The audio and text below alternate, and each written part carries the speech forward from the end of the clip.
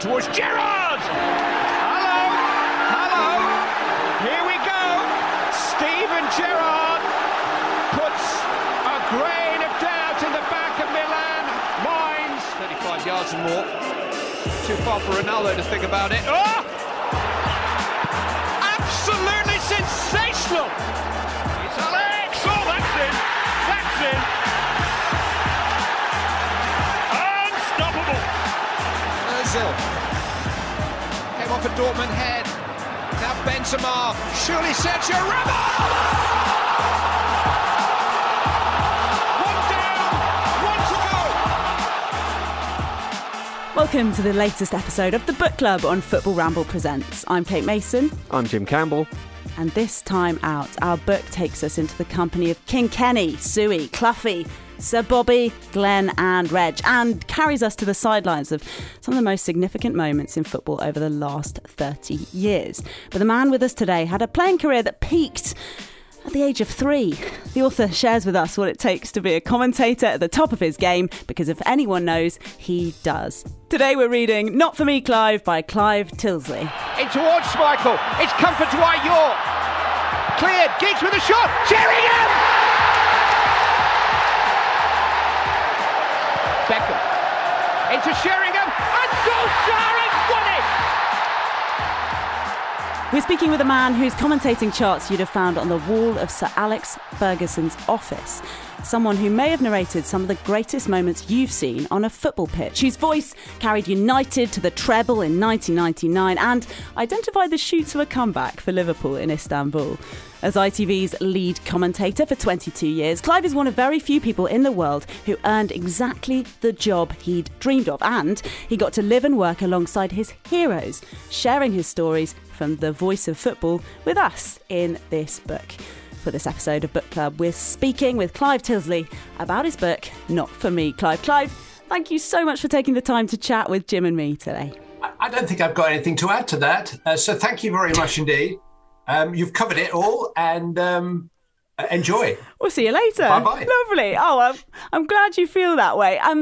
I suppose the first thing we wanted to know was any number of people as I mentioned there, any number of people you've worked closely with would fascinate pretty much any football reader. How difficult was it to select the people you wanted to feature closely in your book? They are a strand, a thread in the book, really. The names of each chapter that you've just alluded to, the great and the good of football and broadcasting that I've been fortunate enough in the main to know very well, or to be associated with in some way. I mean, the Fergie chapter isn't specifically about Sir Alex Ferguson. It's about power, really, in management.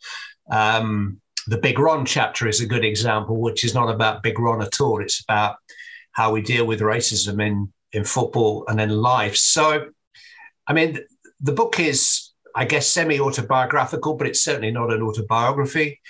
It has some anecdotes, but it is not a collection of stories. There are references to all of the people that you've just talked about, and it's not about them either. I was asked by the publisher to come up with some kind of strapline as to what exactly the book is. I mean, they just pay me some money and publish the damn thing. Now they wanted to know what it was. And I said, it's like having a conversation with me in which you don't get to say anything. That's the book. So there's a bit in the book, Clive, where you are talking about Sir Alex Ferguson, because there's a huge range of characters that pop up throughout it, and obviously, as you've just alluded to, it's a lot more than you just saying I met this person and I met that person. It's also a sort of almost a how-to guide of how to be a commentator as well. What drives you as a commentator? There's so many different things in it, but there's a particular bit I was drawn to and a little bit unnerved by, I suppose. And I don't really I feel bad to have to make you relive such a thing, but you have been on the end of Sir Alex Ferguson's famous hairdryer in a hotel lobby. So none of us have ever seen it. We've all heard about it, but can you take us through what that's actually like in reality when it's happening to you? Well, I didn't know it was coming, so there is quite literally shock and awe. Shock that I've walked into this, walked straight onto a major verbal punch to the nose, and awe at the scale and intensity of it. Mine didn't last very long. You don't argue back, even though I did have an argument back, even though it was a total misunderstanding and I hadn't really crossed him. But his perception at that moment was that I'd crossed him badly, and that wasn't the time to point out that he was wrong. So I took it on the ears for the, I guess, 15, 20 seconds that it lasted. I guess I went bright red. I did feel as if my body temperature had risen a few degrees. And I made my exit. I'd only just arrived in a taxi with the lovely Bob Wilson to receive the kind of private inside track briefing that Sir Alex very kindly gave the commentators before a major Champions League game. The hotel was in Port Olympic in Barcelona. It wasn't the final, but it was that season. Manchester United played Barcelona in the group stage earlier in the season. And the taxi, fortunately, the taxi was still there. So I was able to get back into it and make my retreat, and then try to pick up the pieces at a later date.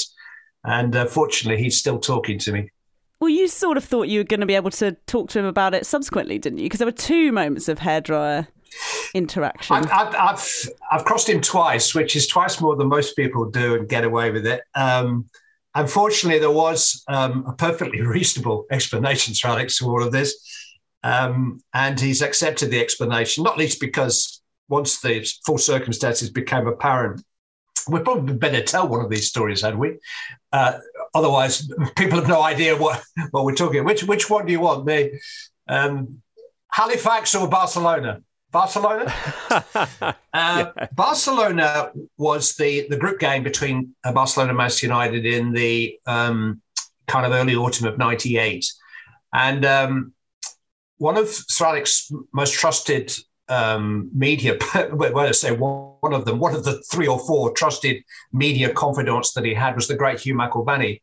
And Hugh had written in his Sunday Times preview of the game that I was going to commentate on the Wednesday night, that Phil Neville, who was playing right back at the time, Gary Neville was playing at centre-back for Manchester United. Phil Neville may be left out of the team, and Wes Brown preferred, because quite apart from being a brilliant footballer, Rivaldo was a big unit, and Sir Alex felt that might be an aerial weakness on that flank. So he was thinking of playing Wes Brown. Now, I read between the lines so Wes Brown was, I knew the relationship that Hugh had with Sir Alex, so I guess that was Jen.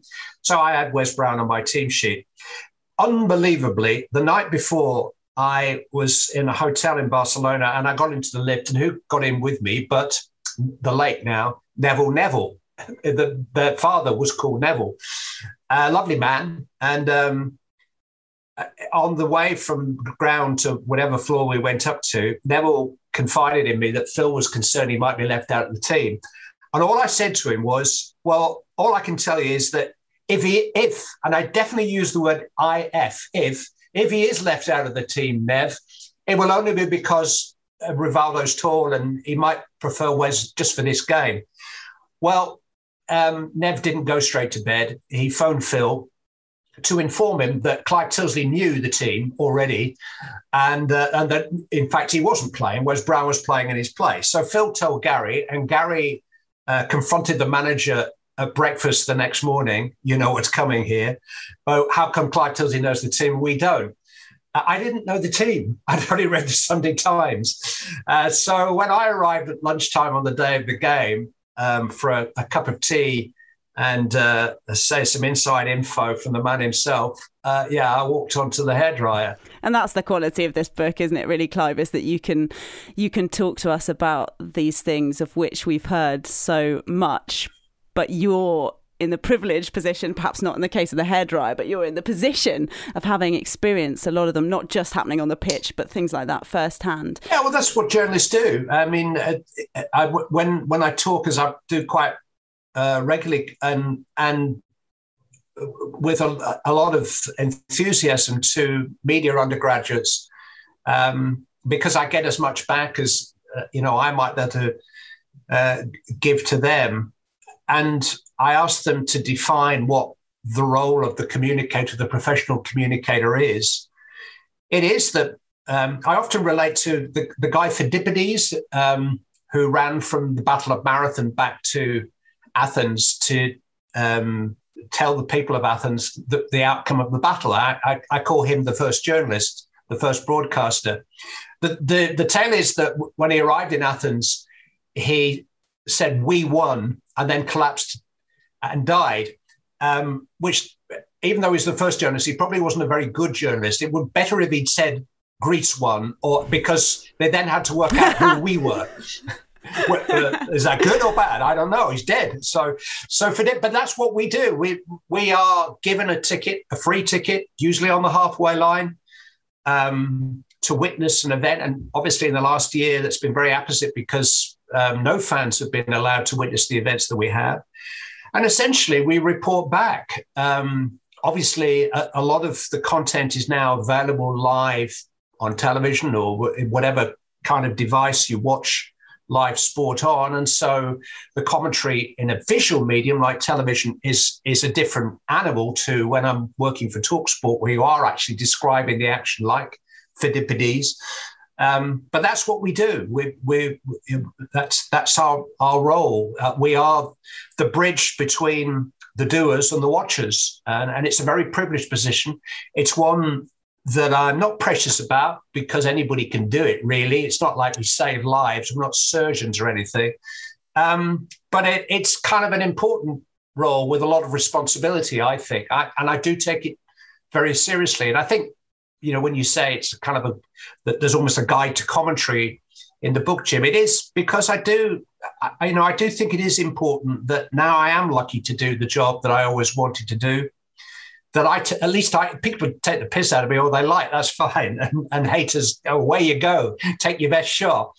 But I'm actually trying to get it right. I'm not actually trying not to make you laugh or make you angry. I'm trying to communicate through my own love for football, but mainly through the privilege of being granted access to inside track, what it's like. And it is a recurring theme in the book that I actually was brought home from the nursing home, as it was the hospital, to a house next door to the manager of my local town's football club, the Bury football manager. We lived next door to the Bury manager. His wife went with my mum to bring me home.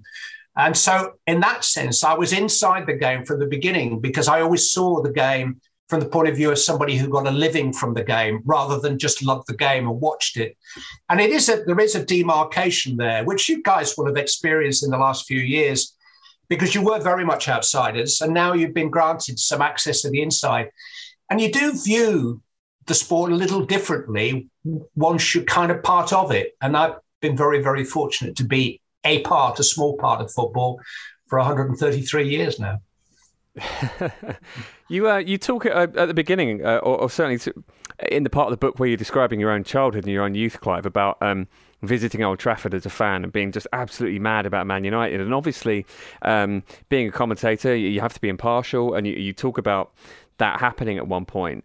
How do you do that? How do you detach yourself from supporting a club? Because it's so unique, isn't it? There's not really anything else comparable to it than being attached to your sports team. But obviously, if you want to do the job that you do, it's so important. So, did you have a moment where you had to go, all right, Man United, I've got to put you down and just sort of love everything equally? How did you do that? Well, it wasn't a conscious decision. It happened to me, and it doesn't happen to every commentator. Quite a few of my brethren are still as attached to their football clubs as they were before. They gained access to the dream job that we do. In my case, I think because I got into local radio straight from university and I was commentating on football, certainly reporting and commentating on football within, I guess, 6 months. I was still, 22 years of age. I was the same age as the players. And so they were my mates. And because the team that I was covering home and away at the time, which was Nottingham Forest prior to their promotion. Brian Clough was the manager, but this was just before it all took off. And I was travelling on the team coach, travelling in their private carriage on the train to away games. I would spend probably most of my week hanging around City Ground waiting for interviews. And then when we came back on a Saturday night, I'd go out with these guys. They say they were my pals. And that was the change that came over me. It wasn't a big sort of road to Damascus moment. It just, I was commentating on my mates. And to this day, I still am. Who do I support? Well, as I say in the book, Gareth Southgate was at our wedding. So, I'm an Englishman and I want the England team to do well. But I really want this England team to do well because my mate's in charge and I know what he goes through. I know how much he cares. I can't tell you that he's a great manager. There's a chapter about Gareth in the book or around Gareth in the book, more about the England manager's job and how different it is from any other and about the English football media and everything. So that's all in that chapter. But yeah, I know Ali. I bet the kids, I know my insight into him goes deep in so much that I was messaging him during the game last night. We were discussing stuff which I can't tell you during the game last night. But he's my pal. He's my mate. I know he's a good guy. I know how much he cares about whichever team he's managed, whichever team he's played for. And if I can relate a little bit of that, then I will. But it doesn't prevent me from being in a situation where I was with the previous England manager, who also I have a very close personal relationship with.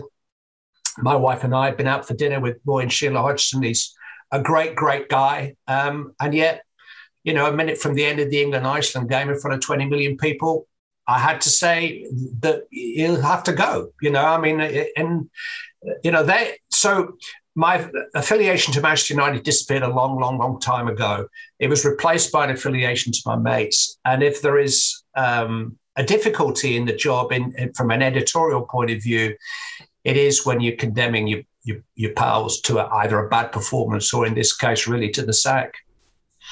Well, that's exactly the question that really interests me, and it interested me reading the book. I noticed you miss out Sam Allardyce there in the England managerial roster, but we'll just skim over that.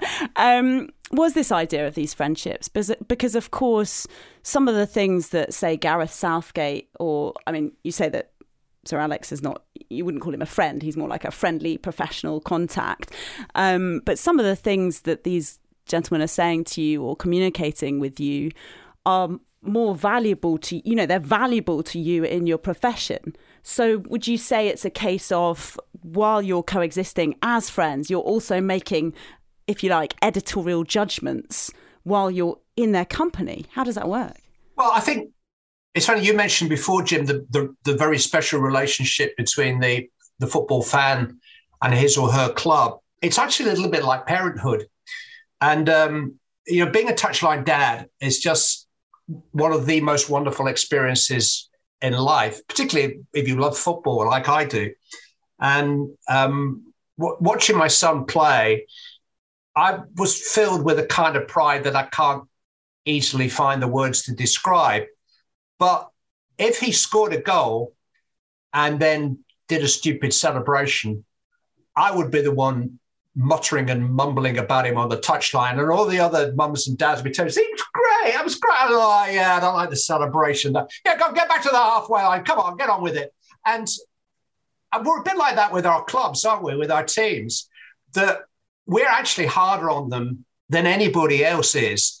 But just let one opposing parent take it out of my boy, and I'd be rolling my sleeves up ready to fight. And we're like that with our teams, that, yeah, we can call them every name under the sun. We can be a Tottenham fan and say, well, actually, Cade's a bit overrated in truth. But just let somebody at Arsenal or any other fan say anything about anybody, even, I don't know who's kind of out of Harry Winks, and we're on them. No, he's mine. You can't, I can call. So it's a strange relationship. And so when you're friendly with these guys, you do kind of divorce it, and you're able to. I mean, there are a couple of stories in the book. The one about interviewing David Jones, when he was on the verge of the sack at Wolves, and that's a difficult situation, and that I probably learned a life lesson from that. But people like Gareth Southgate and Roy Hodgson understand that we have a personal relationship, and then I've got a job, and my job is to be as objective as I possibly can. And you maybe even correct yourself a little bit. Maybe when you are commentating on a match which involves a good friend, just like you were a little bit harder on your own son than the rest of the parents, you're probably a little bit harder on them, or you find yourself trying to be fair, and in doing so, straying towards unfairness. There is one moment in the book I was absolutely delighted to hear more about, because we've been making the Football Ramble for a long time, and over the years, something we've been fascinated by, and our listeners have been fascinated by, have been Martin O'Neill's cold case murder investigations. Now, you know Martin well, and you write about this at length. I mean, I'm fascinated by this. Were you tempted to join him? Is he as obsessed as people say he is? Will he just start talking about murder and get his case files out? This is amazing to me. Absolutely, he is. I'll give you an exclusive now. There's something I didn't even dare put in the book, and he might not forgive me for this, but he was my first big friend in football, and he remains one of my firmest friends and one of my very favourite friends. His company is right up there. If you were putting together that kind of fantasy lunch with 4 or 5 people from football, Martin would definitely be at the table, and nobody else will get a word in edgeways, by the way. He was studying law. People who don't know, he was studying law at Queen's University in Belfast when football came knocking at his door. He has been, a European Cup winning midfield player, Northern Ireland World Cup captain. He would have been an even better adversarial lawyer. He actually, it's difficult to say about somebody who's had such a successful career, but he missed his vocation. That's what he should have been. And in many ways, crikey, he's passionate about football, but he is as passionate about particularly criminal law. There's a very famous case from, I guess, the late 50s, 60s, Hanratty. And he's absolutely, I can't remember. Yeah, Hanratty was guilty. I think he's absolutely convinced Hanratty was not guilty, And when Geraldine was pregnant, I think with their first child, and this is the exclusive, and this is slightly macabre, I'm afraid, he took her to queue outside, I guess it was the Old Bailey, for the public gallery because he wanted to see Peter Sutcliffe in the flesh. Now, that is kind of a little chilling, and if Mail Online get hold of it, they have a feel. Boris will be off the front pages for 5 days. But actually, it wasn't anything other. And you can kind of understand if you've got a passion about anything, the chance to actually be in the presence, in the same room, as such a terrible, cold serial killer was something that he wanted to experience. So poor old Geraldine had to queue outside the court just to go in and listen to this, one of the worst men in sort of modern British history, probably say not guilty, Your Honour, or something. Of course. To be fair, I think he was far from alone at the time, wasn't he? The media was very different in terms of how these things were treated at the time. So, there were huge crowds of people who've gone down there to see that, but it's still very in keeping with what we know about his fascination with such cases. Jim wants to cancel the whole rest of the podcast and just talk about that full stop. Yeah, I mean, I can see it. I don't know whether you want the podcast to be kind of readings from the book, but the story very quickly, Kate, is that there was a very famous murder on Merseyside where I was working in local radio, and Martin was playing for Norwich City at the time and came up on the Friday and stayed in a hotel overnight. And I popped down to have a coffee with him when they arrived, and he sneaked out. I mean, I guess illegally.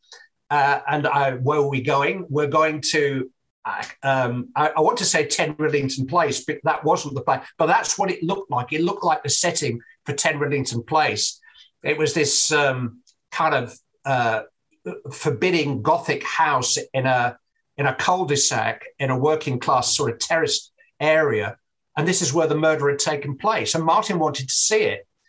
And sure enough, okay, we sit and look as we might have looked at Sutcliffe, who would have been in care. Martin was at out the car, knocking on the front door. He wanted to see the room where the murder had. And so these poor Mr. and Mrs. Mason were sat at home just getting the sort of early evening meal on. And this mad Irishman arrives and saying, "Can I come and look at your lounge?" Why? Well, that's where the murder was taken. So, so he needed to go and see it. Yeah. Oh my goodness! I can see why you're saying that his vocation was not the one that he ended up pursuing. Someone else I did just want to hear a little bit from you about is Glenn Hoddle, a bit of a hero of mine. You say that all of your chapters are focused on different elements. I felt that one was one where you were sort of defending him as a really high quality co-commentator for a large part of that chapter. It felt as though that was a moment where you really your friendship and your professional support of someone was something you wanted to cover. Yeah, he is an incredibly decent human being. He's not your typical footballer in many ways. He wasn't typically, he was more gifted than nearly every other footballer, although I do make the point that he worked very hard to appear gifted. But he's a gentler man than a lot of football people, a lot of competitive sportsmen and women that you meet. And that makes him a really kind of soulful friend. And obviously when you go to a major tournament together, you spend a lot of time with the co-commentator, not just in the commentary box, but in airports and in the backs of cars in Sao Paulo traffic jams and the likes. And he is fantastic company. The co-commentator, like the commentator, is very much a matter of opinion. And, as I say, Barry Davies once said to me, one man's commentator is another man's pain in the arse. And we get that. We understand that. And I understand why some people don't think that Glenn's a good co-commentator. What he is, I think, beyond any doubt, is a qualified co-commentator. And what is the role of the co-commentator, in my opinion? It is the person who's been down there in the middle, crossed the white line, where most of us will never go, and has a capacity to come back and tell us about it. It's one thing to go there and experience it and have a career in whatever sport. It's another thing completely to be as good as Nasser Hussain or Martin Brundle or Lawrence Dallaglio and actually come back and tell the rest of us what it's like in terms that we can understand and identify with. And I'm not saying that Glenn is the most lucid speaker about football we've ever heard. I actually say in the book he's a bit Eliza Doolittle. But that's how he spoke to Gaza. That's how he spoke to Shearer. That's how he spoke to Gareth. And who does that make his Henry Higgins then, Clive? Sorry to cut in. Yeah, that's a good question. Is that you? No, I don't think so. I hope I'm not quite arrogant. Although I can probably border on. I can get... for somebody who crucifies the English language probably every time that he picks up a microphone, I could get quite pedantic about the correct use of words. So maybe I would be a little bit of in Hertfordshire, Herefordshire and Hampshire Hurricanes, hardly ever. I hate commentators say bin instead of bean. I mean, it's really kind of lazy language there. Anyway, I digress. Glenn, and I think I refer to some pretty caustic criticism that Danny Baker has made about Glenn a few years ago now, but nonetheless, I think it was totally uncalled for. It's a little bit to do with my view on how we encourage and authenticate social media to the point that we create the monster that we then end up criticizing and becoming victims of. But that's a side issue.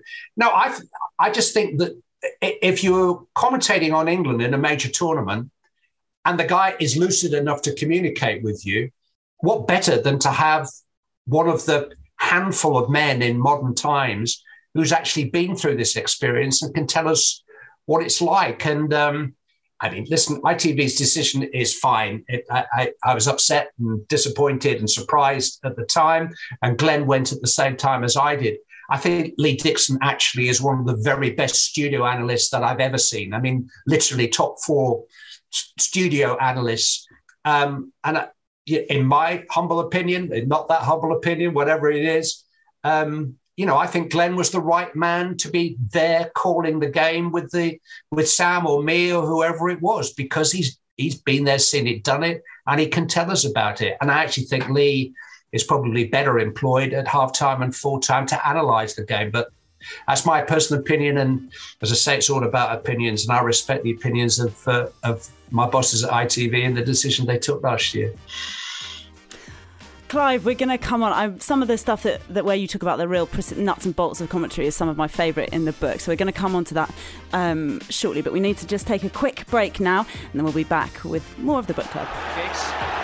Rooney! Oh! How good was that? The big night gets a big finish from Wayne Rooney.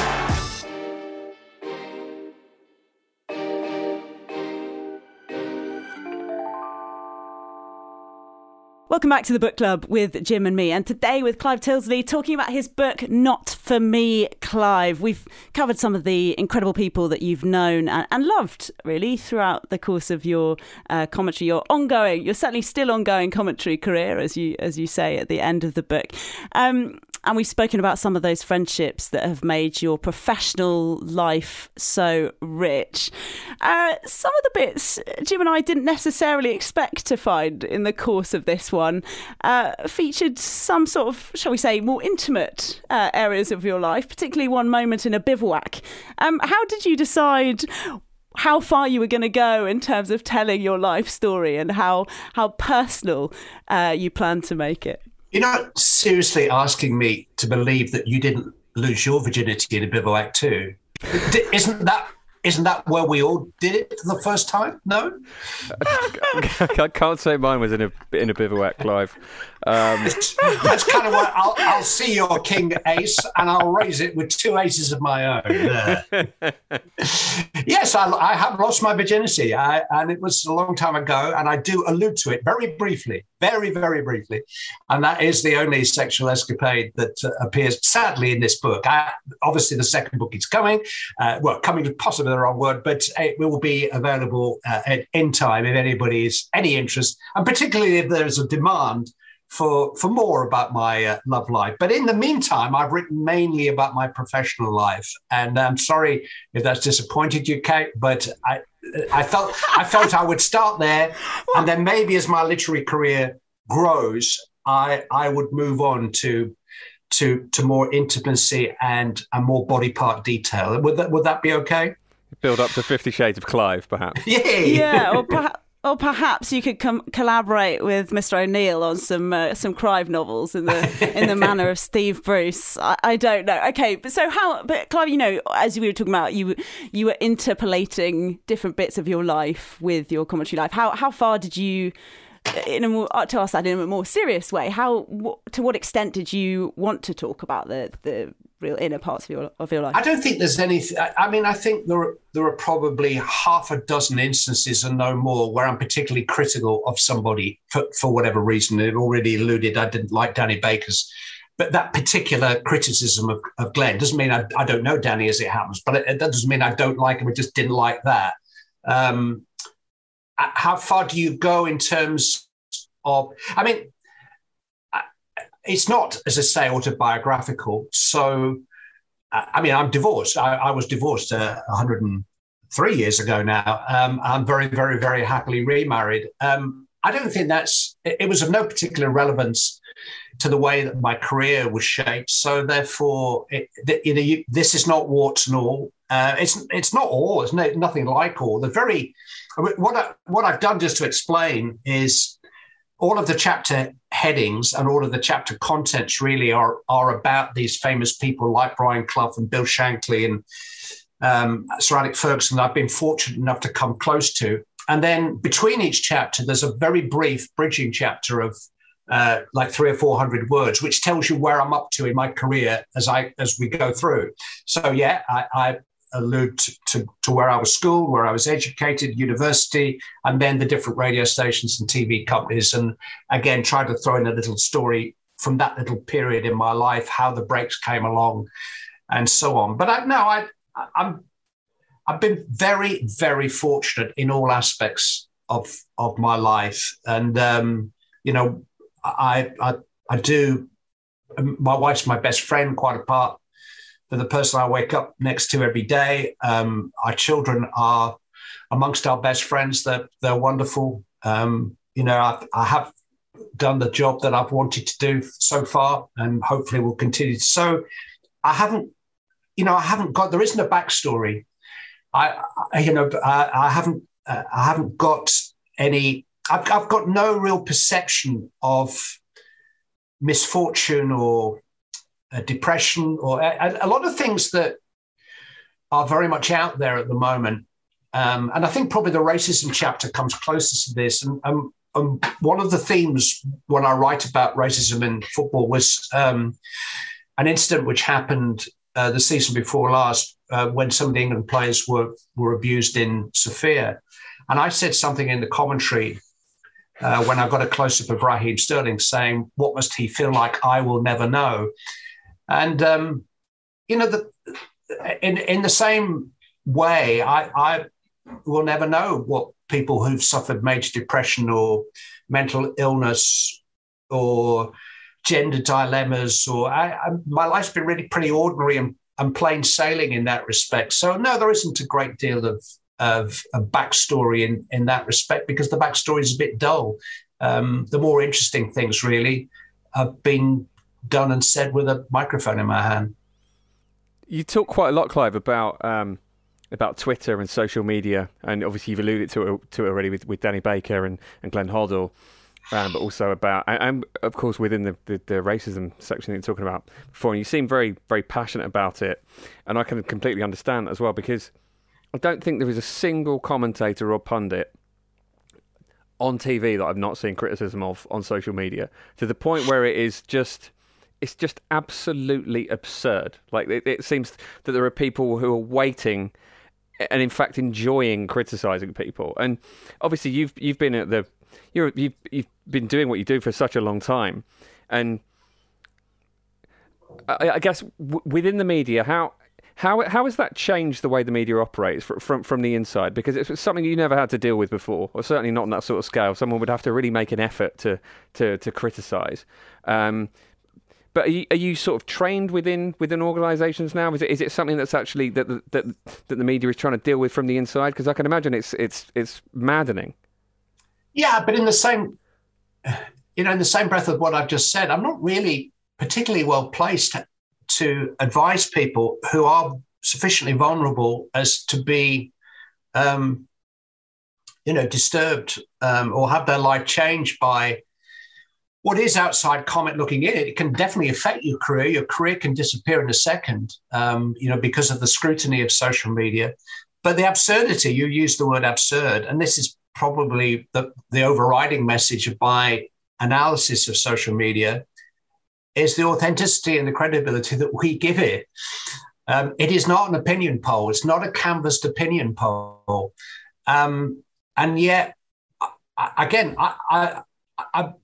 communication, let alone sports media, moves forward by the day. And part of my job as a professional within the business is to keep step with those advances. And the fact that we have 4 children in their 20s is one of the best sort of touchstones for me to understand in the different ways in which media is both created and consumed. But there are still basic editorial values that I was given right at the start of my career, which I think hold.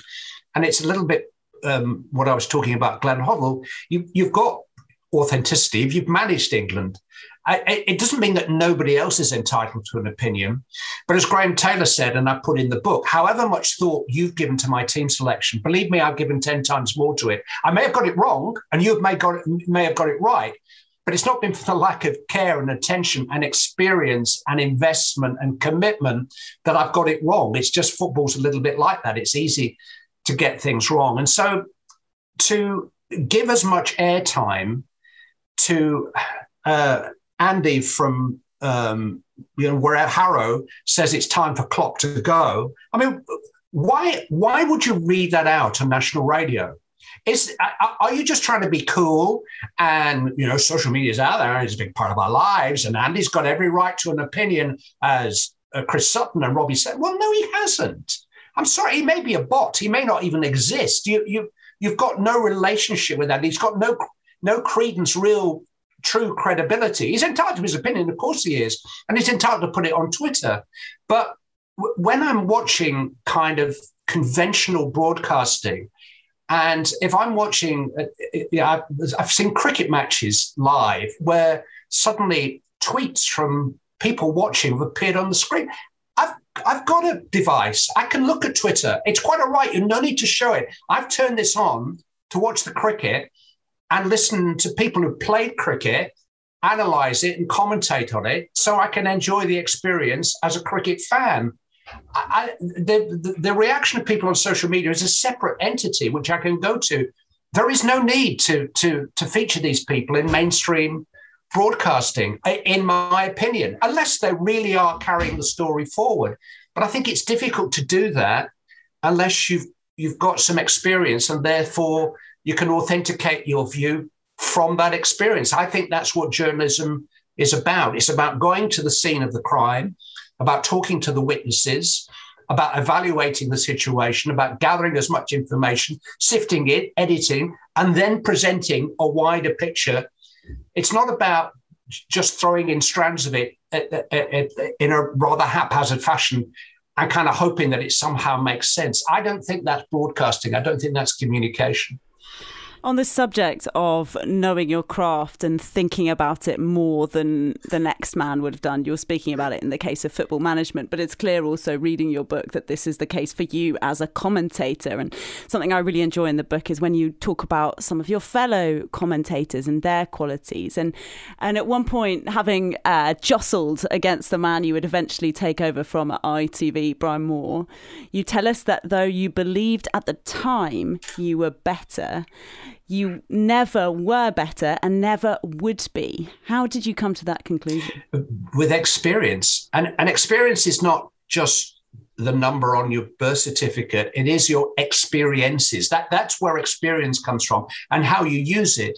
I mean, some people use experience to become ever more blinkered and ever more certain that you know, the version of life that they arrived at after whatever 30, 40, 50 years on the planet is the right one. I think parenthood helps keep those blinkers off. It's part of your responsibility as a parent to see the world from the point of view of if you're going to love your children, you've got to empathise with them and see the difficulties. And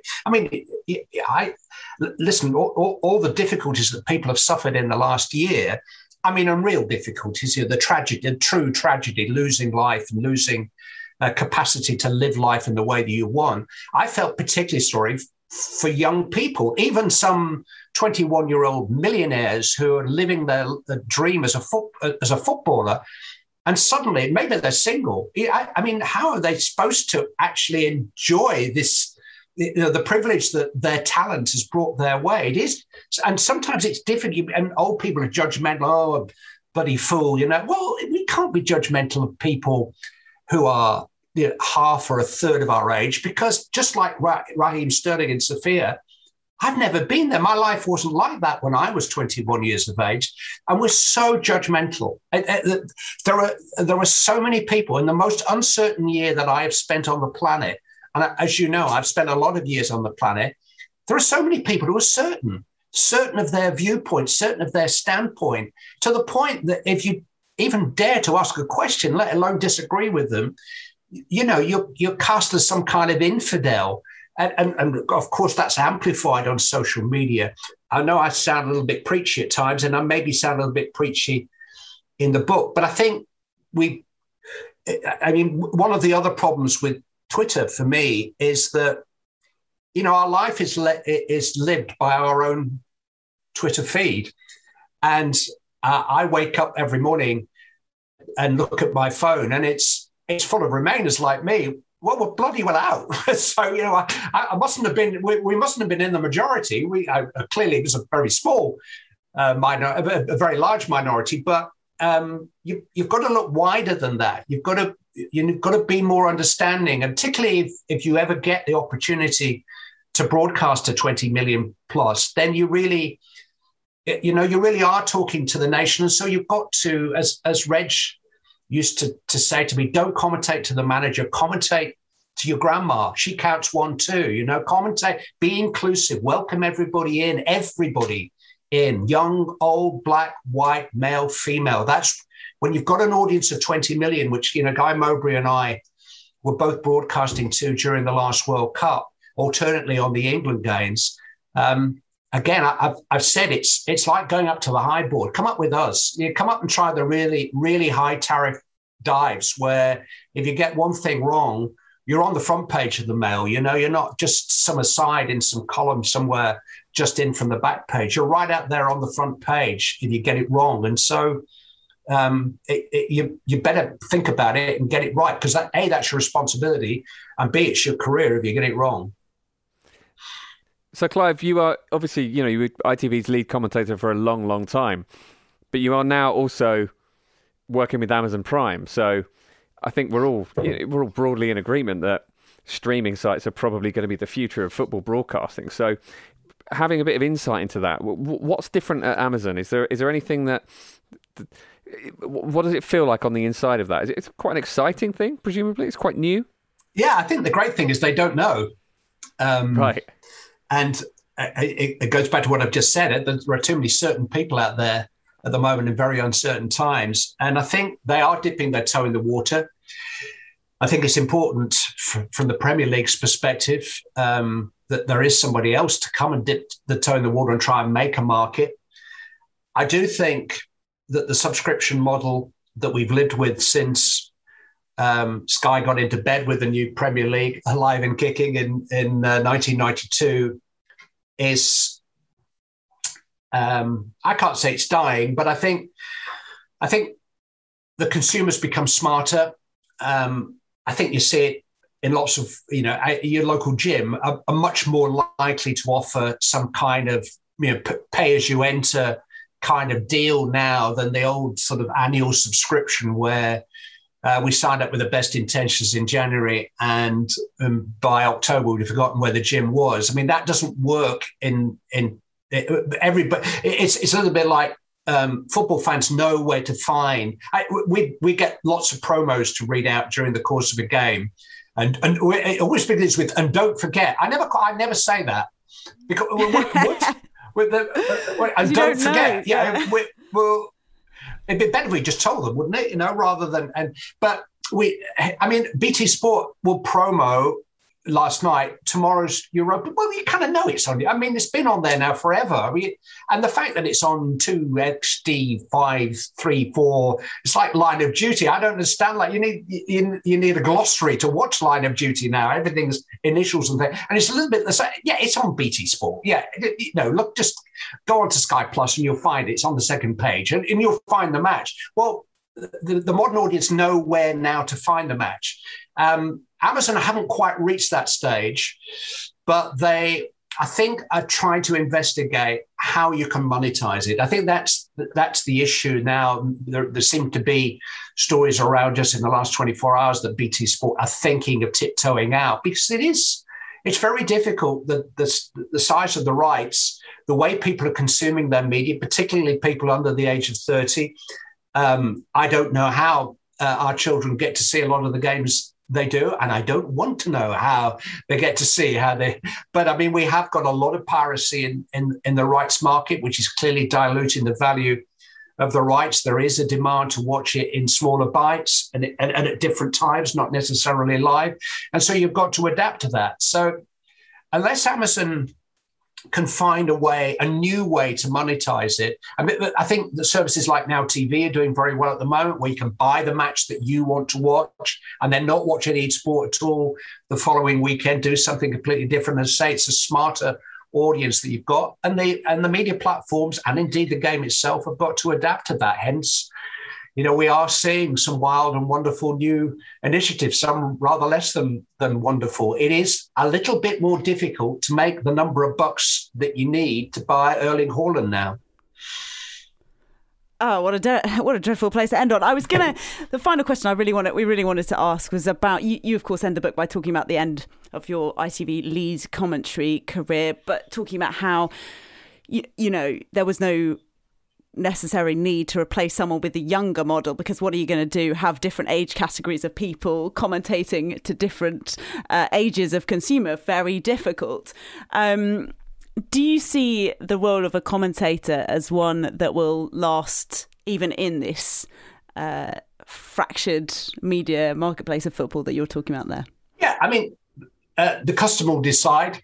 I think it's condescending to suggest that somebody of 30 years of age needs somebody of 30 years of age to communicate to them. I think as long as, whether you are 18 or whether you're 80, as long as you take on the responsibilities of communicating to a wide audience and to a changing audience and to a changing media, then you should still be capable of doing the job. There is now so much football available on TV. I don't think that it matters as much who the commentator is.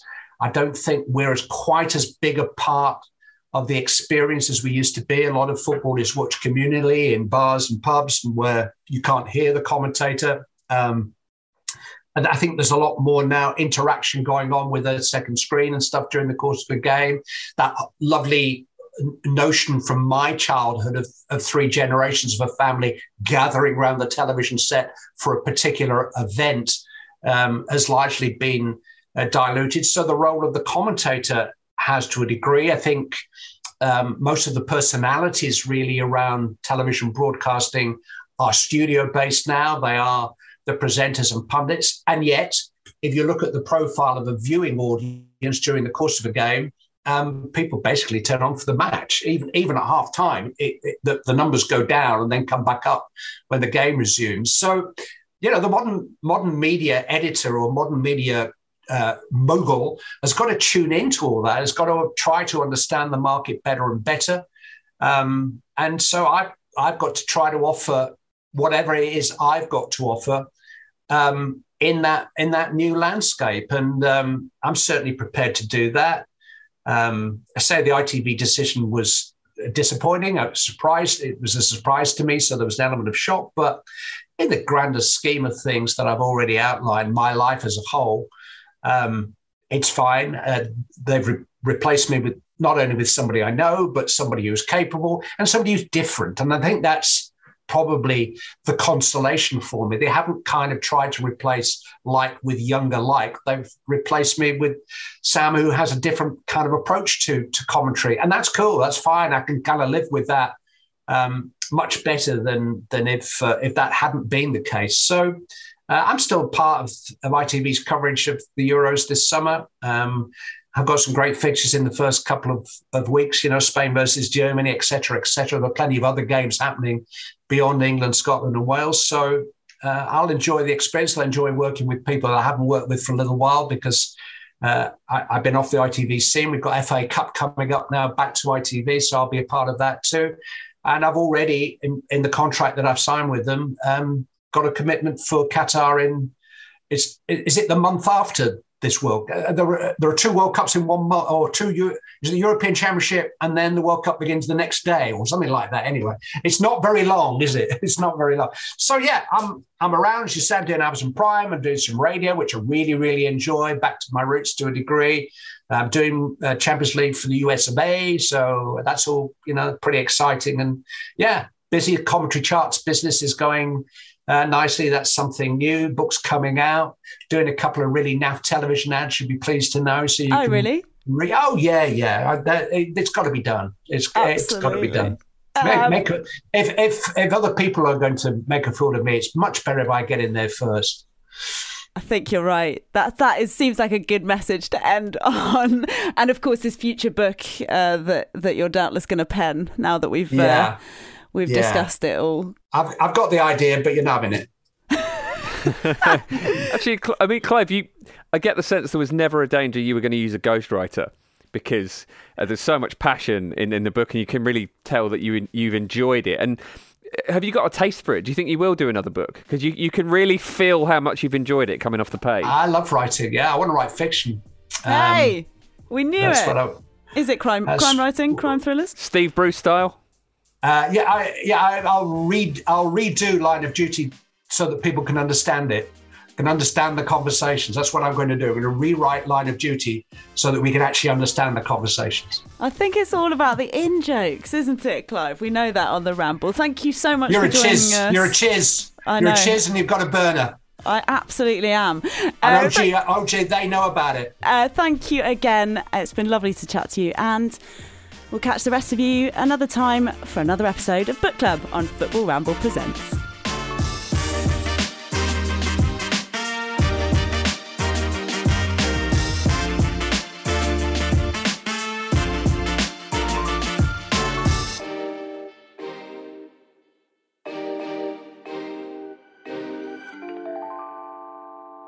This was a Stakhanov production and part of the Acast Creative Network.